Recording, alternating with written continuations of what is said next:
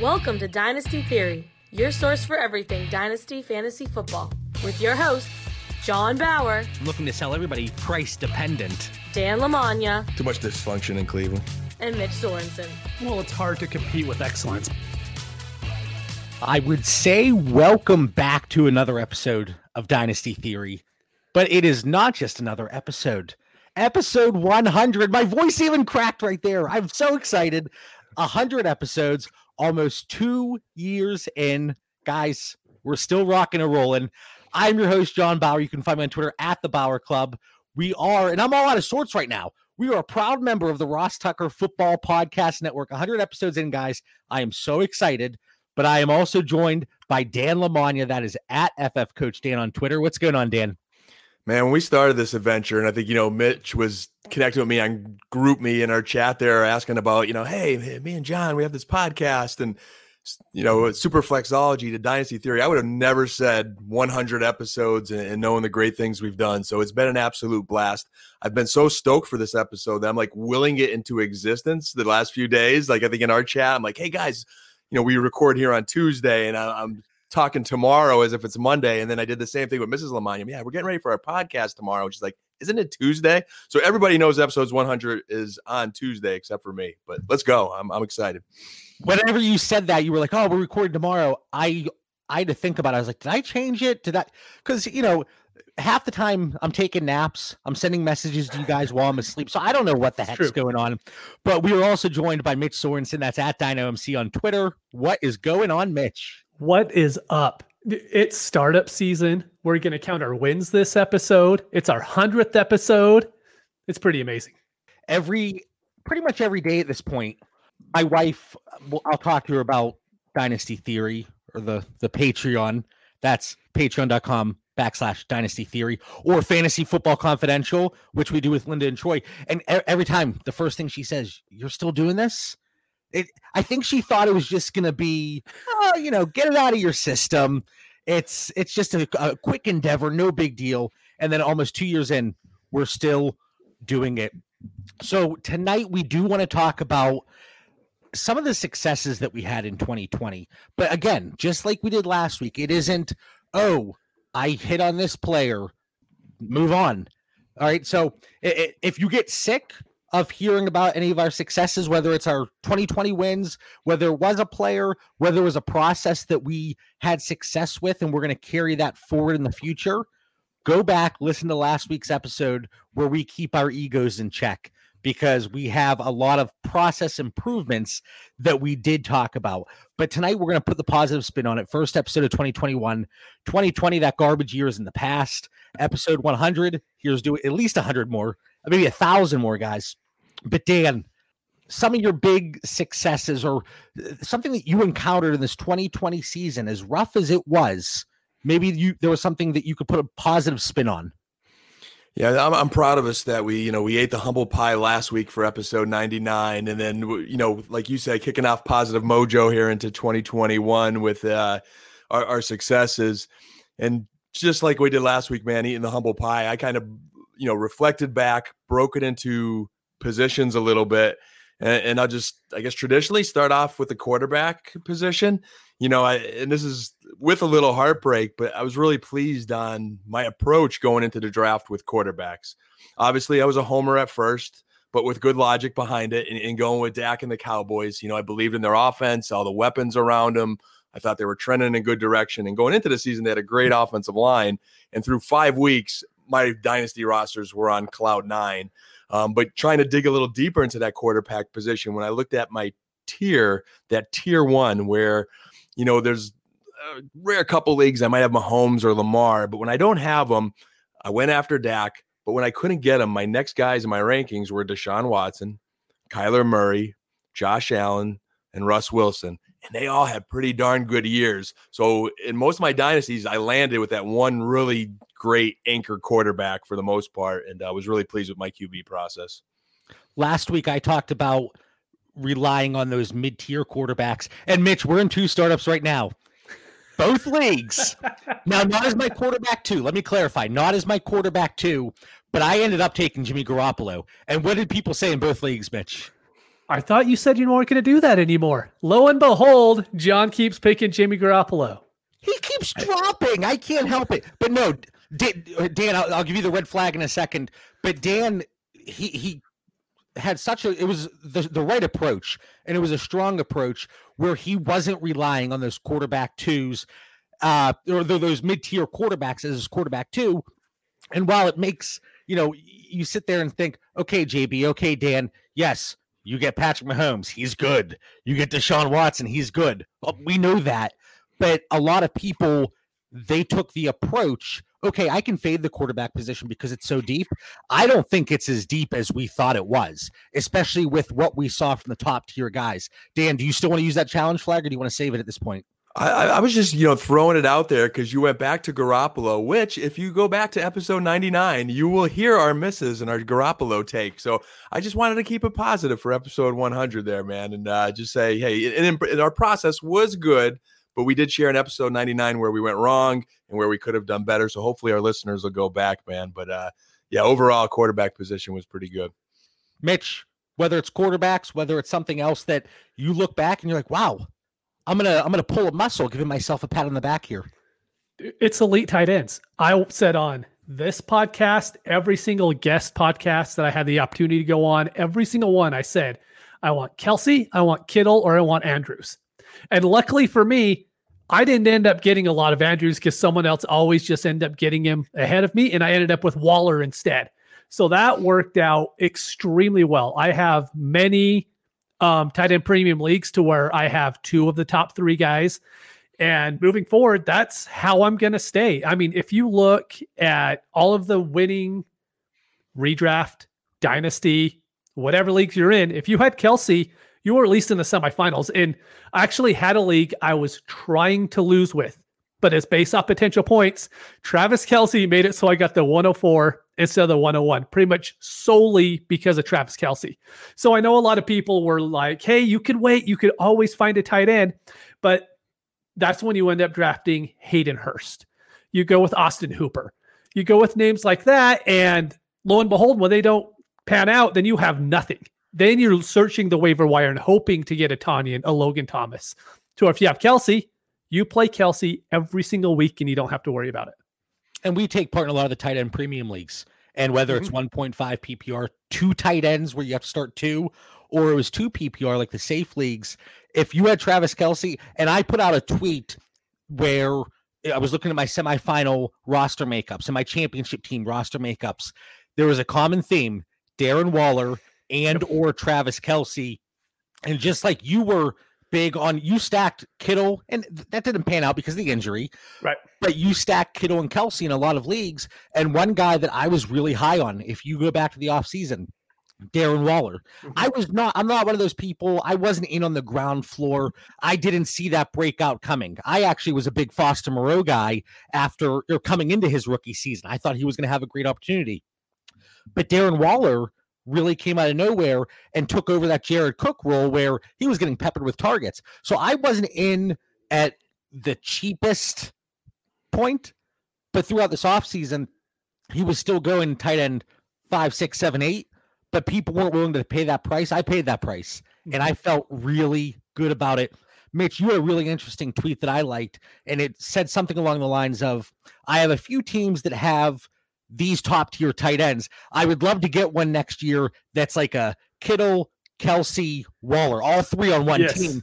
And I love the responses that were coming in.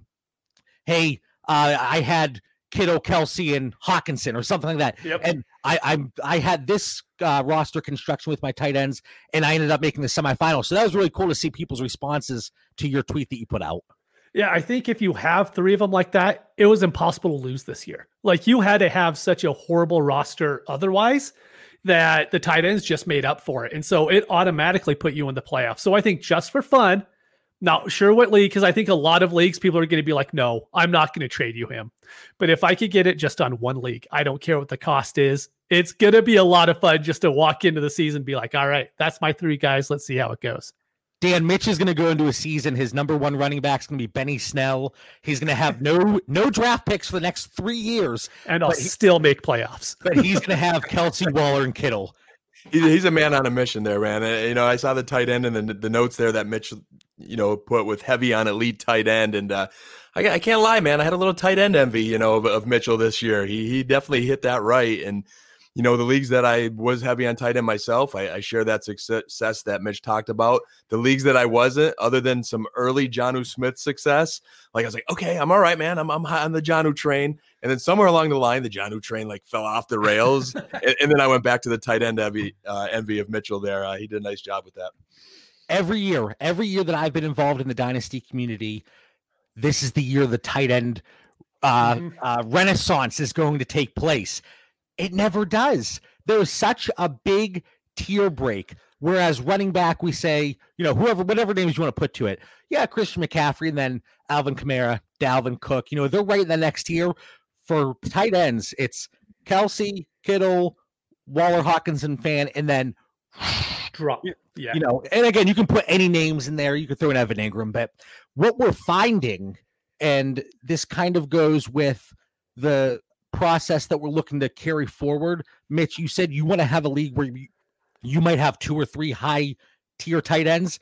It's going to be very difficult. So what we've seen from early startups, early mocks, early offseason results, those high profile tight ends, they're all going very early, and it's becoming very difficult to stack a few of them.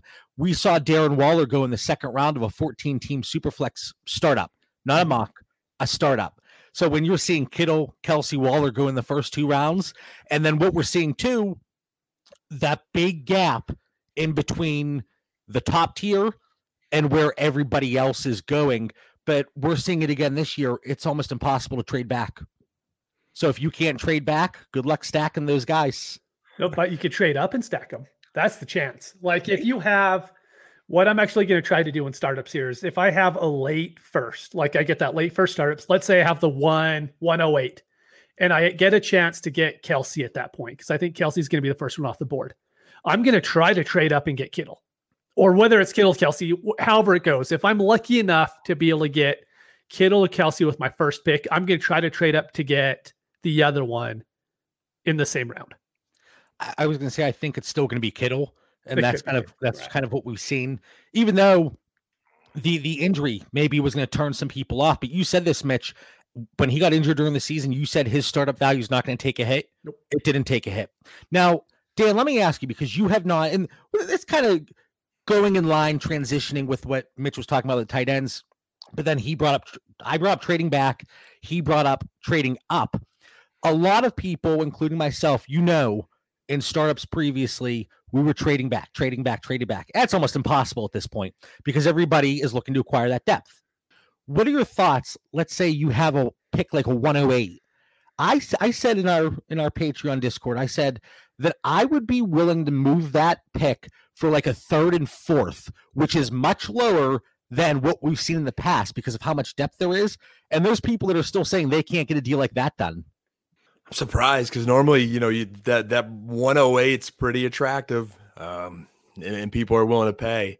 But and I'm shifting a lot, and I was very aggressive trading up in past drafts, the kind of the opposite of you guys, and I did that a little bit partially being a homer and believing that my homer was going to pay off with Dallas, so I went after the Dak Cooper combinations and that. But I'm off that kick now, and I have a lot of my most successful rosters had more depth. And a lot of my rosters that aren't successful, I don't have the depth to trade out of it. So I would like that 3rd and 4th round pick. I'm a little bit more enticed. Again, there's different variables, different types of league sizes and things that we look at. But give me the extra picks, JB. And that's where everybody's mindset is. And not that there's anything right or wrong about it, but I loved whenever Dan and I were in a startup together because I was like, that's the guy that is going to move up.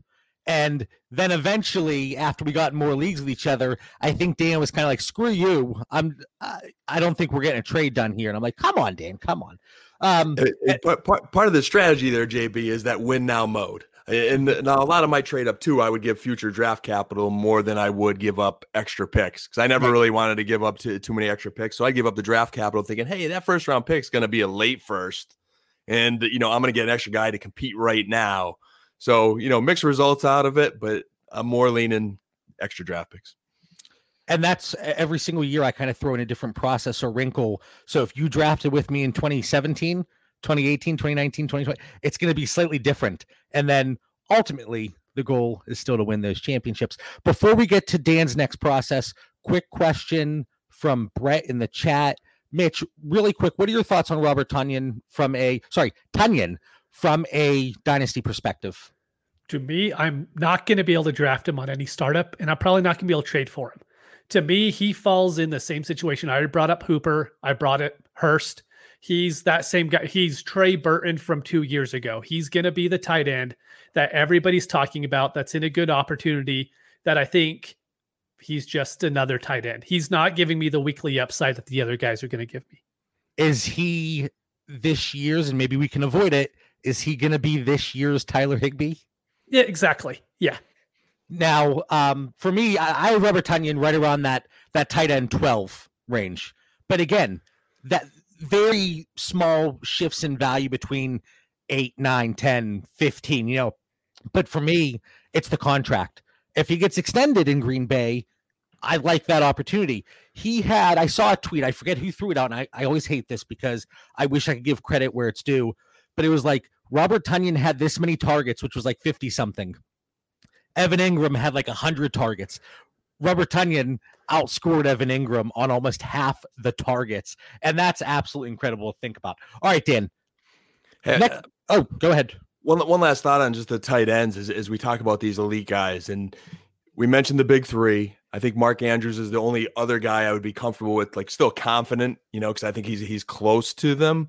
But everyone else is a tight end. Like I think those guys are wide receivers and tight end positions, and I think that's really the difference. Because I look back to last year's rankings, and I highlighted so many potential guys that I liked and loved, and none of them panned out. Like none of them are in that league. And I think Tonyan falls into that category of guys that I'm going to highlight and say, hey, I like him next year, but he has no chance of reaching that level. So I think when you draft a Tonyan, you're hoping for that upside guy for a bye week, in case of an injury, in case you just can't obtain those big three. Then you're drafting like 3 tight ends that hope that one of them pan out, if that makes sense. Really quick, Mitch, should I be typing on YouTube as well? Yeah, if you type it on Periscope, no one sees it. Oh, if they're on the YouTube side, they don't see anything from Periscope. I'm like a 90-year-old. I'm responding. So if anybody said anything in the chat, I have been responding to every single one. And Mitch sends in the private chat. I don't know if they can see you. So I did respond. I did respond. Let's not spend too much time on tight ends, but Mitch, would you make that trade? Two Drink wants to know. Yes. If you took Kittle or Kelsey at 107, would you move your 3rd and 4th to get my 108? I would. If it's a tight end premium with a good premium on it, yes, I would. Okay. All right. Colton asked a question. We'll get to that later. Again, I don't want to spend too much time on tight ends. And now I'm all bothered. I don't want people to be like, oh, JB, you ass, you're not responding to us. I apologize. I do. All right, Dan, another 2020 win. What else do you really feel like you got right in 2020? So I'm going to go with the running back position here. And I had 4 guys that I was proud of, drafting more shares of them. I hit my target guys. I get as many shares as I can. And I'm going to start with only mention 3 of them. You already teased one last week on the show, but I'm going to save that for a little bit of rookie strategy because I know we're bouncing around here a little bit. So I'll touch on these running backs, JB. And then when you want to get into rookies, I'll let you take us there.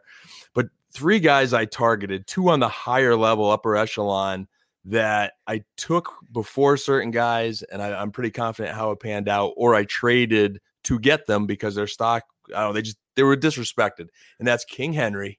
Oh, almighty King, who I've been hyping up for seasons here. Nick Chubb, who I think is like the mini King Henry. And then if I want to just kind of dumpster dive a little bit, man, I kind of liking those Damian Harris shares a little bit there. He had the starter job. I know New England's a train wreck, so don't think I'm all excited, praising the mountaintops of Damian Harris, but it's dynasty, guys. We take those younger guys that we stash on our benches, and, he started certain weeks, and hey, if he scored 10 to 12 points as my lower player and still has some future dynasty upside, I'm very happy with that pick. But the biggest success, man, that I'm pumped about is King Henry, because I had the opportunity to trade even my boy Zeke Elliott, Mitchell knows, trade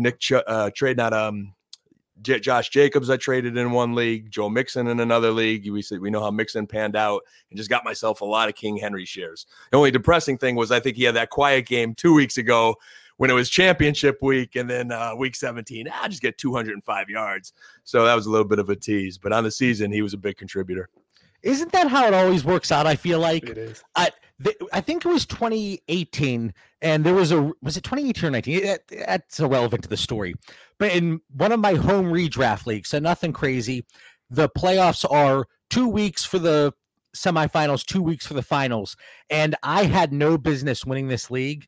The guy that was in first place, undefeated regular season, both weeks in the finals, his players just for some reason did not show up. But it seems to happen more often than it should. But I like that you brought up Derrick Henry, Dan, because one of my notes is, and it's really difficult at the beginning of the season. We know this. We were very bad as a fantasy community at looking at a player's schedule preseason and saying, oh, that's a really easy schedule. That's a really difficult schedule against the pass, or whatever the situation is. Whereas when the season progresses, we have a better idea, right? So towards the middle of the season, I looked at players' schedules going forward, and one player that I actively looked to make moves for at a reasonable price was David Johnson, and he came up big down the stretch. Yeah, he wasn't a top 6 running back by any means, but he put up some numbers whenever he was healthy. David Montgomery, even though I was higher on him coming into the season, again, looking at his schedule, looking at Derrick Henry's schedule, so I think looking ahead, that can help you. But then also in startups, taking discounts on players that might be undesirable to people, but they're getting that expected volume. Again, it ties into David Montgomery, David Johnson. Mm-hmm. One player that it didn't pan out, but it didn't kill me, Le'Veon Bell. The assumption was he was going to be in New York. He was going to get the workload. Was it going to be sexy? No, but he was going to get 1,000 touches, this season. So that was, I don't want to get too negative, Dan. I don't want to get yelled at here, but I chase volume for my running backs. And if I can get a discount because they're not a sexy name, by all means, let me acquire them. Mitch, do you have any thoughts there? I felt like you were going to say something. You weren't. I've been thinking about like Todd Gurley, right?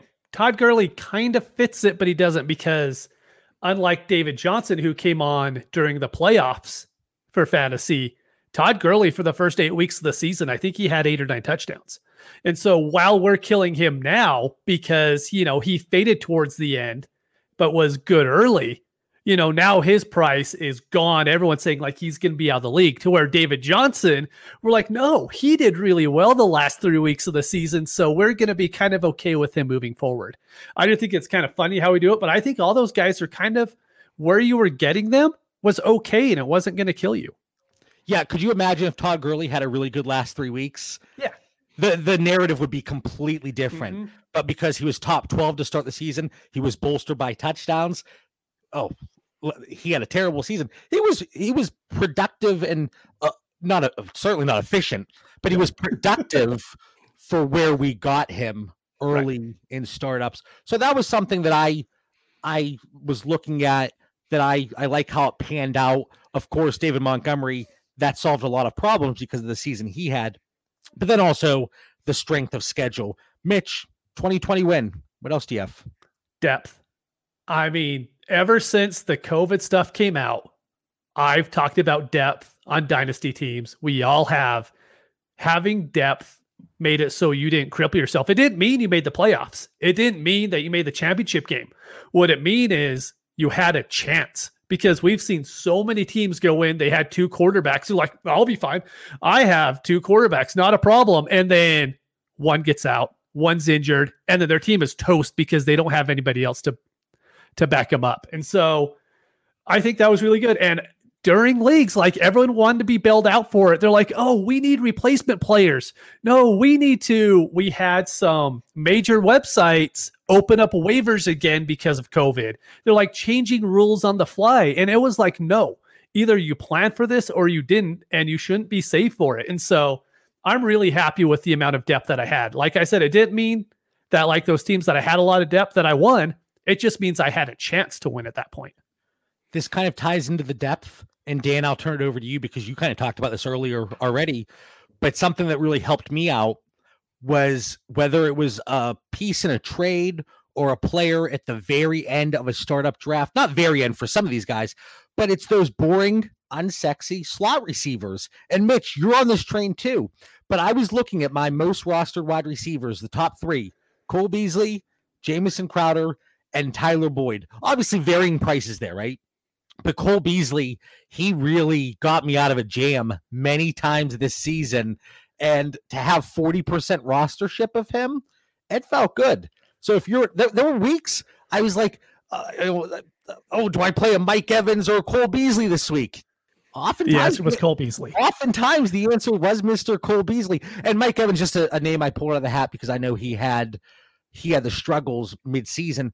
But yeah, those depth players, those veterans that nobody wants. And I think even a player like Cole Beasley, he could do it again. Maybe not to that extent, but he could bail people out in 2021. Dan, depth. Side note before the depth there, our boy Ben in the chat there, he's like the fashion police tonight. Mitch, you should not have worn a hat tonight, man, because you're like the prettiest of the pretty boys, with the wife being, in the hair business there.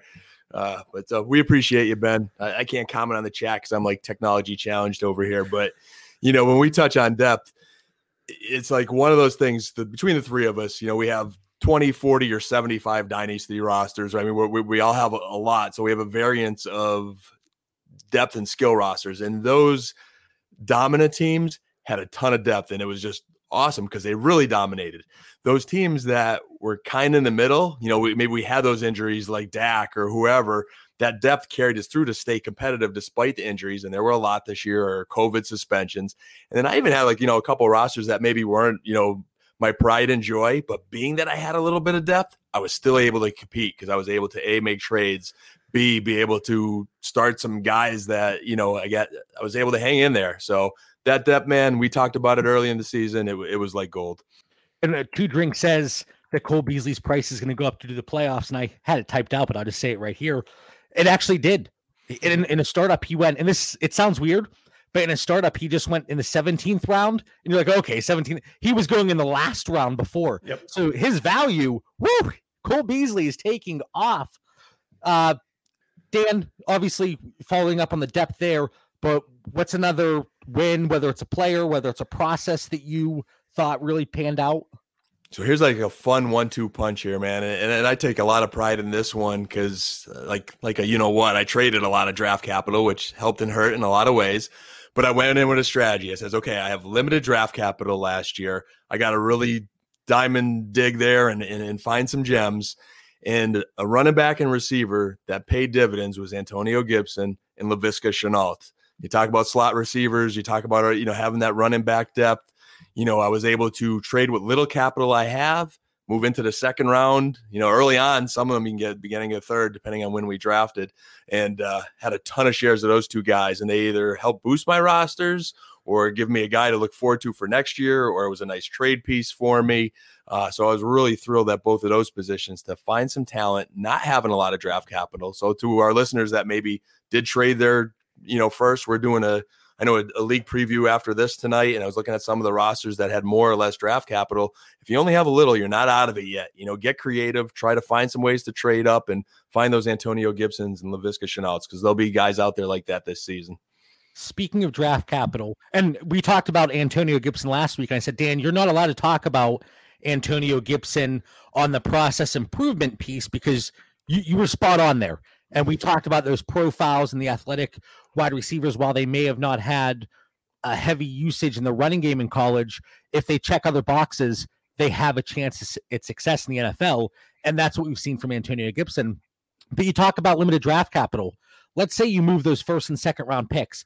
Something that really helped me out, and it was mostly on contenders, and you'll see why in a second, but it was keeping those third and fourth round picks throughout the season, because it allowed me to acquire players like J.D. McKissick, maybe an Andy Dalton, maybe a second in super flex leagues there, but players that if somebody out of contention had them, they were looking to move them, but they're looking to move them for draft picks. In leagues that I didn't have a third or a couple fourths or whatever it is, I wasn't able to get J.D. McKissick. I wasn't able to get Wayne Gallman because the players I had it didn't intrigue the person that had JD McKissic because it wasn't a piece that could help them rebuild or get excited to the future. Whereas that third, it's that prize box, it's like you can have $20 or what's in the box. Well, it could be $20, but it could be $100. We don't know what it's going to be. But that was something that I think it's a process that I'm keeping in place, because if you look at trades, especially I've done it myself. Oh, can you add a third into this trade? Oh, it's a third. Yeah, no big deal. But that third was critical for my success as the season went on. Mitch, a process. And it's always tough for episodes like this because, as you see on the bottom of the screen, if you're watching on YouTube or Periscope, which people Periscope, right? But we had 2020 wins, successful processes. It's always tough whenever the categories blur the lines between them. I'm like, when do I transition the little graphic here? So we transition. It's successful processes. What do you got? Mitch is coughing over there. My bad. Come on. We've been talking about draft picks, and I want to bring this up. So I was big on moving my 21 firsts. Like, I was big on saying, hey, this is the year to where I think you can move your 21 first, and it could actually end up paying off in championships in the end. So I went back and looked at my 7 championships. I moved my first in all of them but one. And now I go back and look at all of my teams. I still have my first in 72% of my teams. Almost every single league that I moved my first in, I either made the semis or I made the championship game. There's one or two leagues to where, I traded my first and then my team ended up being awful. So I had to go in there and trade back for my first. That happens. But as far as I think, I just need to be more willing to move my first when I need to make that push. Because in years past, I wouldn't do it. I was like, no, we're halfway through the year. My team's mediocre. I'm not going to make that push. And what that does, that gives me no chance at the playoffs. In the championship game, I think I was only favored to win one or two of them. And I end up winning all but one. So the luck of the draw happened to where I won those. The fantasy gods looked down on me, but I wouldn't have been there without making those trades. So I think just having that ammunition during the season to be able to move up and make that push, that's something I want to do moving forward. And how often do we see during the season where there's a player where we start to see that discount? Whether it might have nothing to do with the player, but the manager that has that player, I need draft capital. I'm out of it. I don't want to keep this veteran, even though that veteran could help you moving forward. So now your first, it has gained tremendous value for the sole reason that the current manager that has said player is now offering tremendous discounts from whenever they thought they had a chance. So I think that's a really good process to keep in place moving forward. Don't be afraid to move that first, but be opportunistic about it. Don't just move it all willy-nilly, because we've been there. I've been there. I want to get depth. It's week 2. Let me move my first. And then whenever I'm out of the playoffs, I'm like, crap.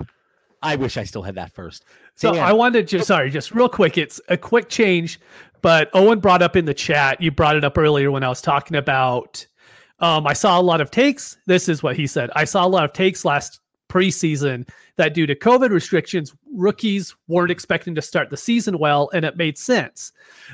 We had Mike Clay on, and Mike Clay actually said the opposite. He was saying, hey, these rookies might not start off, but guess what? The defenses don't have any time to come together either. And if you look at the amount of points that QBs put up this year, it's so much higher than what the average is, that I think it was the year the defense couldn't catch up to the offense.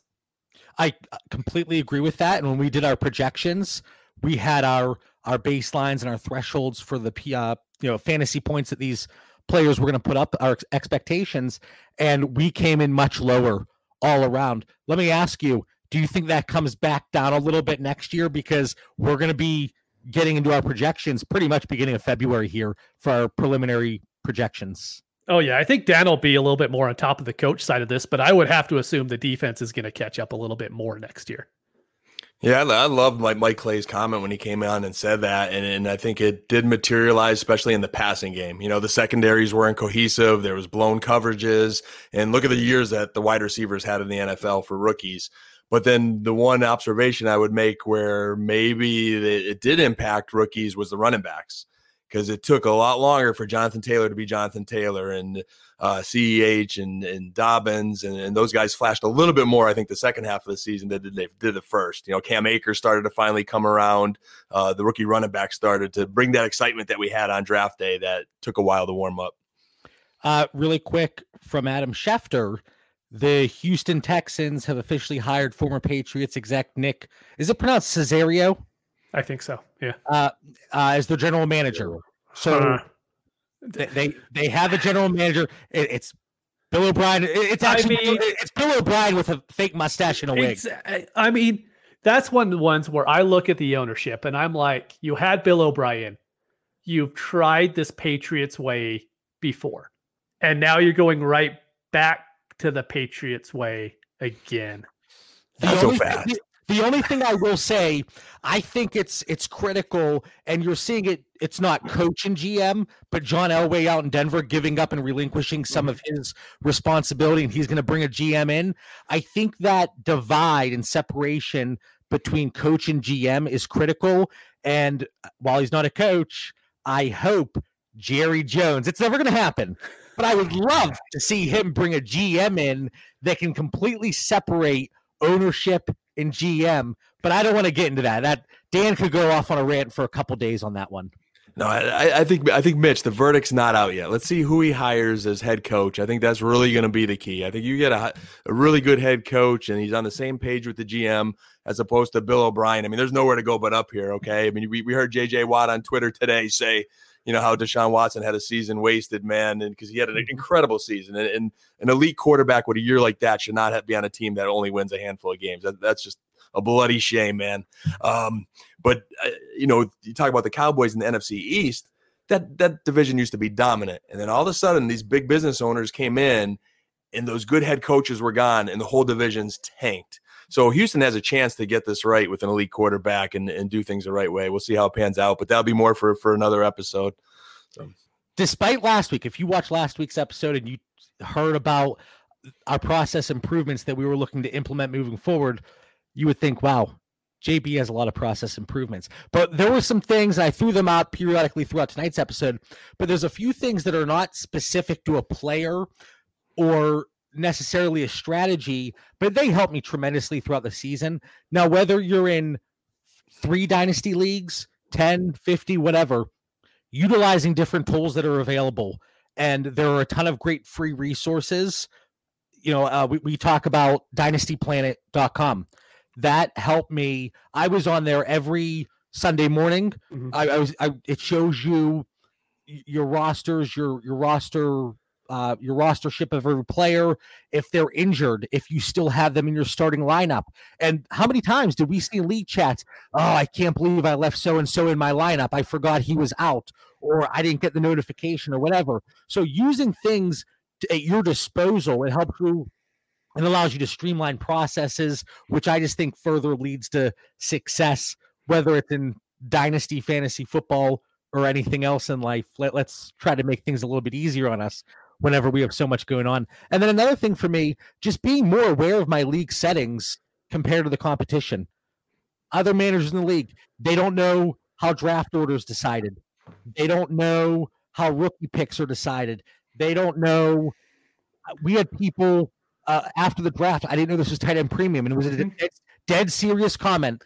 They didn't realize it was 2 PPR. So just being aware, I think that helps you tremendously. And Mitch, you preach that. Yeah, I think that's the biggest thing. If you don't know your settings, how are you going to draft? It's a really simple thing to do. That should be like everyone's first rule when they join a startup is like, hey, let's read the settings.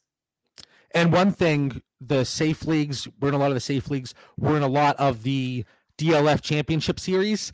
Safe leagues, you have to start 3 wide receivers. I jumped in our Dynasty Theory listener league whenever the DLF champ series kicked off. I said, hey guys, I don't know if you went through the settings. You only had to start 2 receivers in this. And several people, didn't notice that.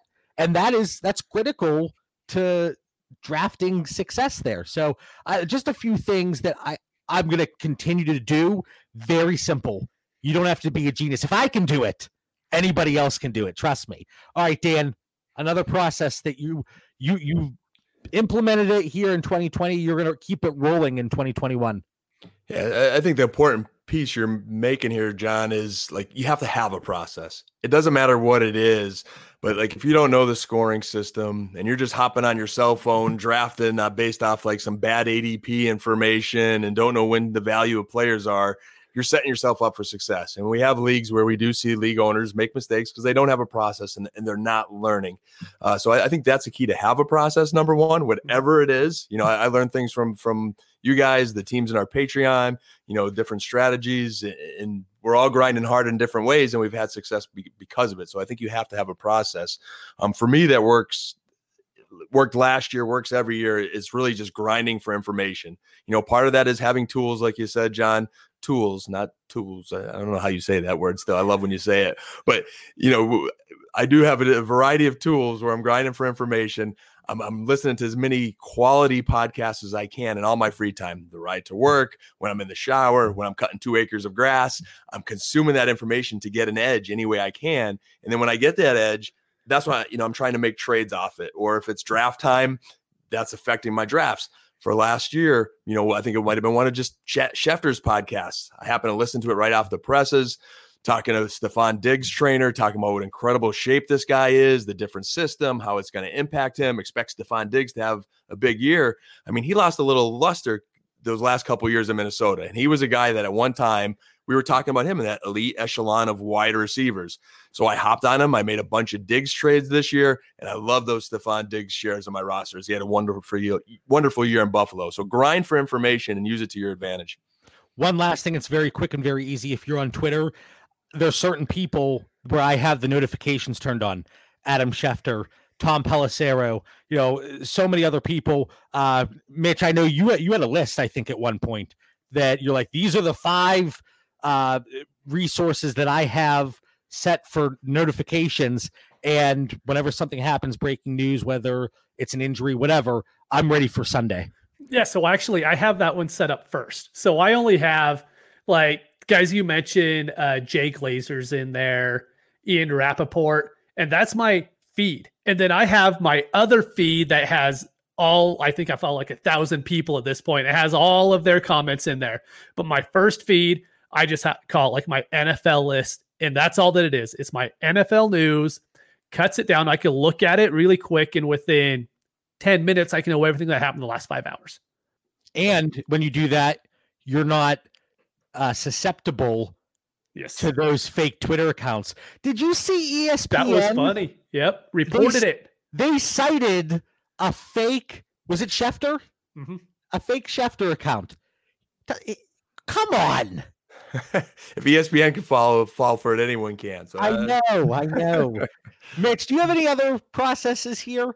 I have a last one that I'll hit pretty quick, and it's really simple. A short show, and it might be. We might actually finish it. Probably not, but maybe. But the one thing I wanted to bring up was, it's really stupid, but don't burn bridges.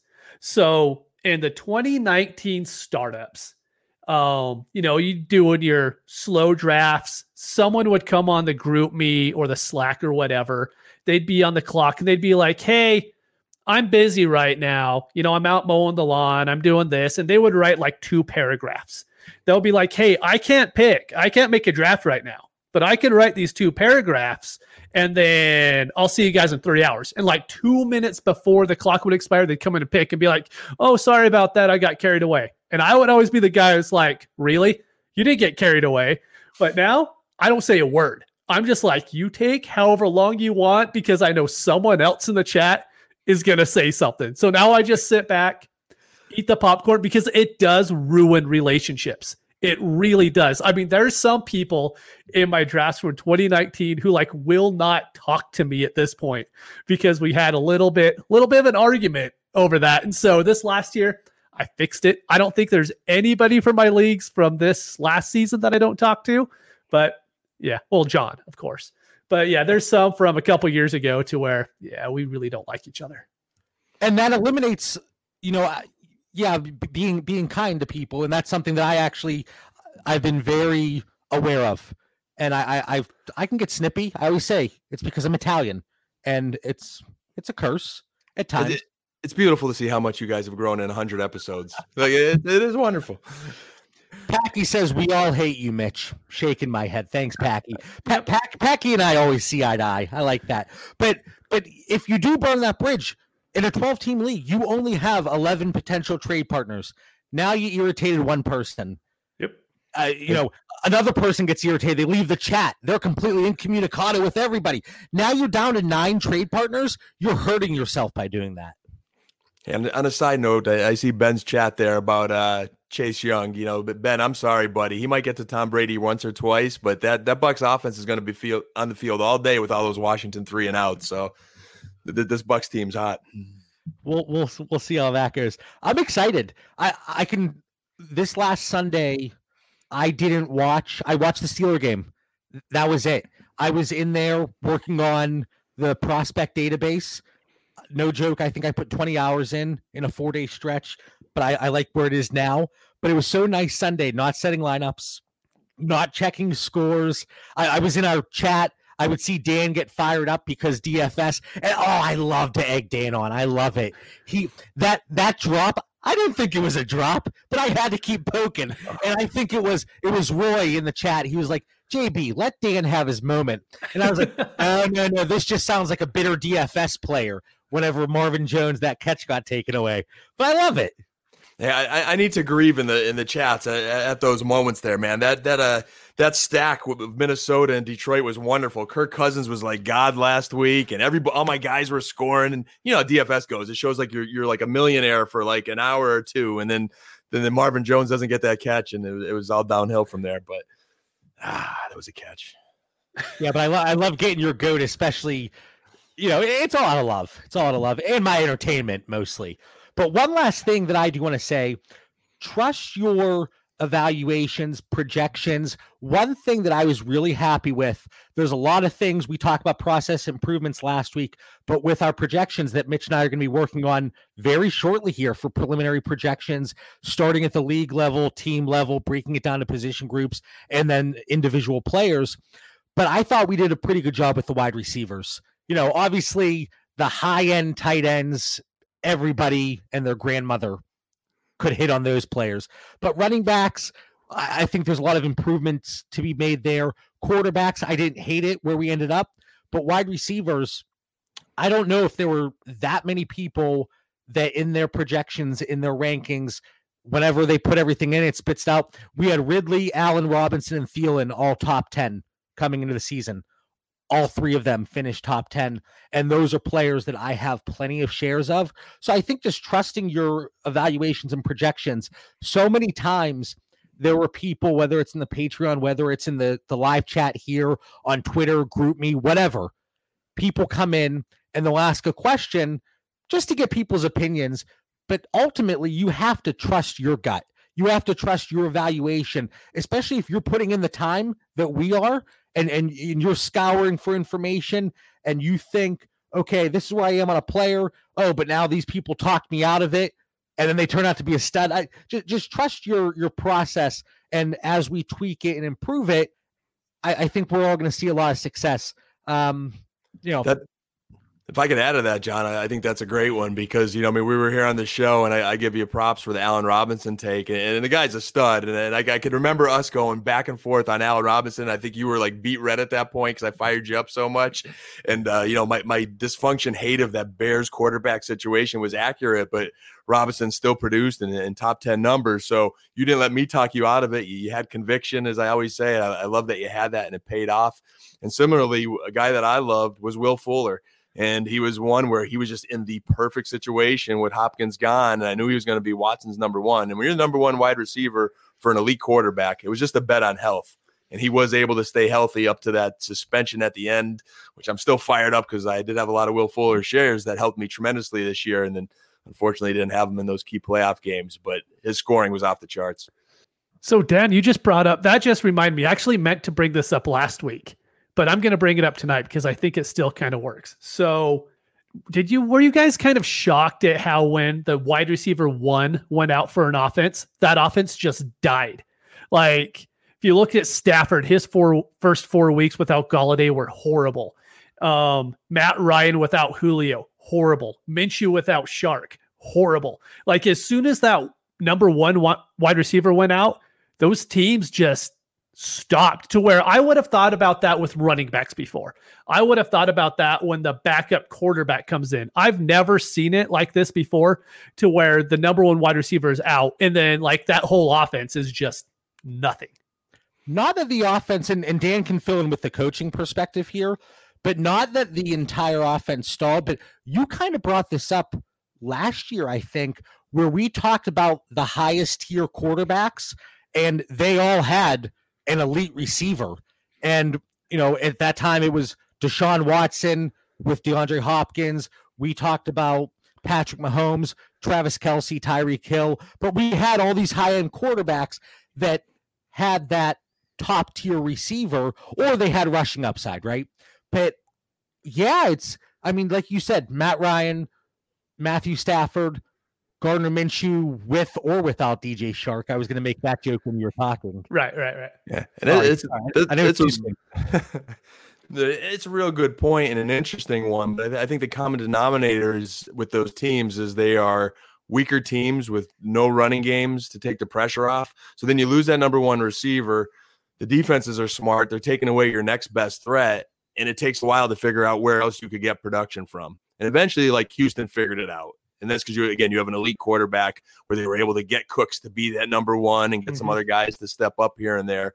But, you know, there were teams that were limited, and you watch those adjustments. But it's a good thing to keep in mind as we see that in the future, Mitch, because there's times where you're going to want to bench somebody or you're going to have those options, and you should be mindful of that.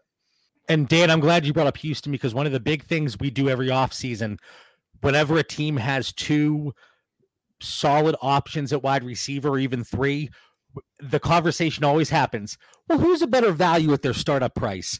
The only people that lost that one were people that said neither. Will Fuller, great season when he was out there. Brandon Cooks, great season. And he stayed healthy, which I think was a good sign of things to come. Yeah, that was the bet on health that I lost there, because all those concussions, I was so scared off Brandon Cooks, and boy, was he solid this year. So interesting one there. He might be one of the best values in startups right now, if he stays healthy, and just avoid those concussions. All right, guys, anything else before we move on to our final thoughts to wrap up our first episode of 2021, episode 100? Any other wins, successful processes as we talked, anything that popped into your heads? I think we covered most of mine. I'll just give a side note just to end on something, JB, because I feel like you do this every episode, man. You're looking for like that one last, you're like Steve Jobs there, like one last, new invention we're coming out with today, man. But I think just avoid recency bias, whether it's in season and it's like a guy is injured and he's not producing and he's struggling, you give up on him too early, or you kind of label him as being a bad player next year, but not taking into equation what happened the year before. Brian Edwards, I listed just a few names. Like Brian Edwards, we're all high on. He didn't really have a great year, but if you watch the last game, like he flashed, like he showed like that Brian Edwards he could be. So he's not going to be a guy I'm going to give up on. Jerry Jeudy didn't quite do what the other receivers did, but that last game again took a drag across the middle for 92 yards. Like he flashed. So I think you just don't give up on these guys. Dawson Knox, I mentioned a couple episodes ago, he was written off this year. And then just mining for that information, I'm reading the head coach say, hey, he's been hurt. He's had every bad break possible. He had COVID. And all of a sudden he's healthy. And Josh Allen's flinging it to him every game in the red zone, downfield. So don't have recency bias, man. Keep an open mind when you're evaluating talent. Owen said, I just saw this comment in the chat, and I think this has to do with the quarterback and top tier receiver. He says, what about Lamar and Hollywood? I can't say anything bad about Hollywood. So I'm not saying anything bad either, man. Great DFS plays. Tennessee's defense is terrible. They're going to eat this weekend, but I digress. All right, Dan. So we're going to jump over to you here. Final thoughts. Final thoughts for our listeners. Starting off the new year, 2021 is going to be our best fantasy season yet. So what final thoughts do you have for our listeners? Man, this is a beautiful time of the year here. It's a combination of startup season, NFL playoffs. Someone say playoffs. I said playoffs. Big players make big plays in big games. I'm going to keep evaluating talent for our dynasty season, see how these guys perform down the stretch here, separate the contenders from the pretenders here, and especially in this wild card round. So I'm all pumped for some postseason contests, boys. Let's go. And just thank you for all our listeners, man, and our Patreons there. You're the reason we're here at episode 100. Can't wait to keep it grinding. Mitch, before I ask for your final thought, Yes. How many coaching mantras can Dan throw at people in one breath? Big time players make big time plays in big time games. Like All of them. The answer is all of them. And I love them. all right, Mitch, what do you have for our listeners? Final Okay, thought. mine's going to be, we didn't have a decent chance to talk about it, but if you're doing startups are going right now. Superflex, you cannot fade quarterbacks. Once you get past even 12-team leagues, once you get past about the 5th round, there's no one left that you could have any future stability with. You're looking at Tom Brady, Ben, Locke, Darnold, Bridgewater, guys who you don't expect to even play in 2022. So I would 100% recommend to not fade quarterbacks for the next few months or so until we could actually see where these rookies go, because it's a wasteland after the first 5 picks, first 5 rounds. Not only is it startup season, Mitch, I messaged you last night and I didn't realize things got going an hour later for you. The Bachelor started. The Bachelor. It was great. My wife watches it, and of course I'm sitting there and I'm working on stuff. But I keep looking, I'm asking questions, and then by the end, I'm more interested than she is. And what do you mean your wife watches it? I think if you rewind 100 of our episodes, there were a lot of times there, man, that this show revolved around The Bachelor. It never revolved around The Bachelor. Come on. Anyway, we want to thank everybody for tuning in, not just tonight, but tolerating us, dealing with my terrible jokes, and the bickering at times between Mitch and myself, Dan and Mitch, but we always appreciate the support from everybody. Again, 100 episodes in the books, hopefully 1,000 more, but we want to thank everybody for tuning in. Like I said, follow the show on Twitter and Instagram at Dynasty Theory FF. Stay safe, be kind to each other. Have a great night.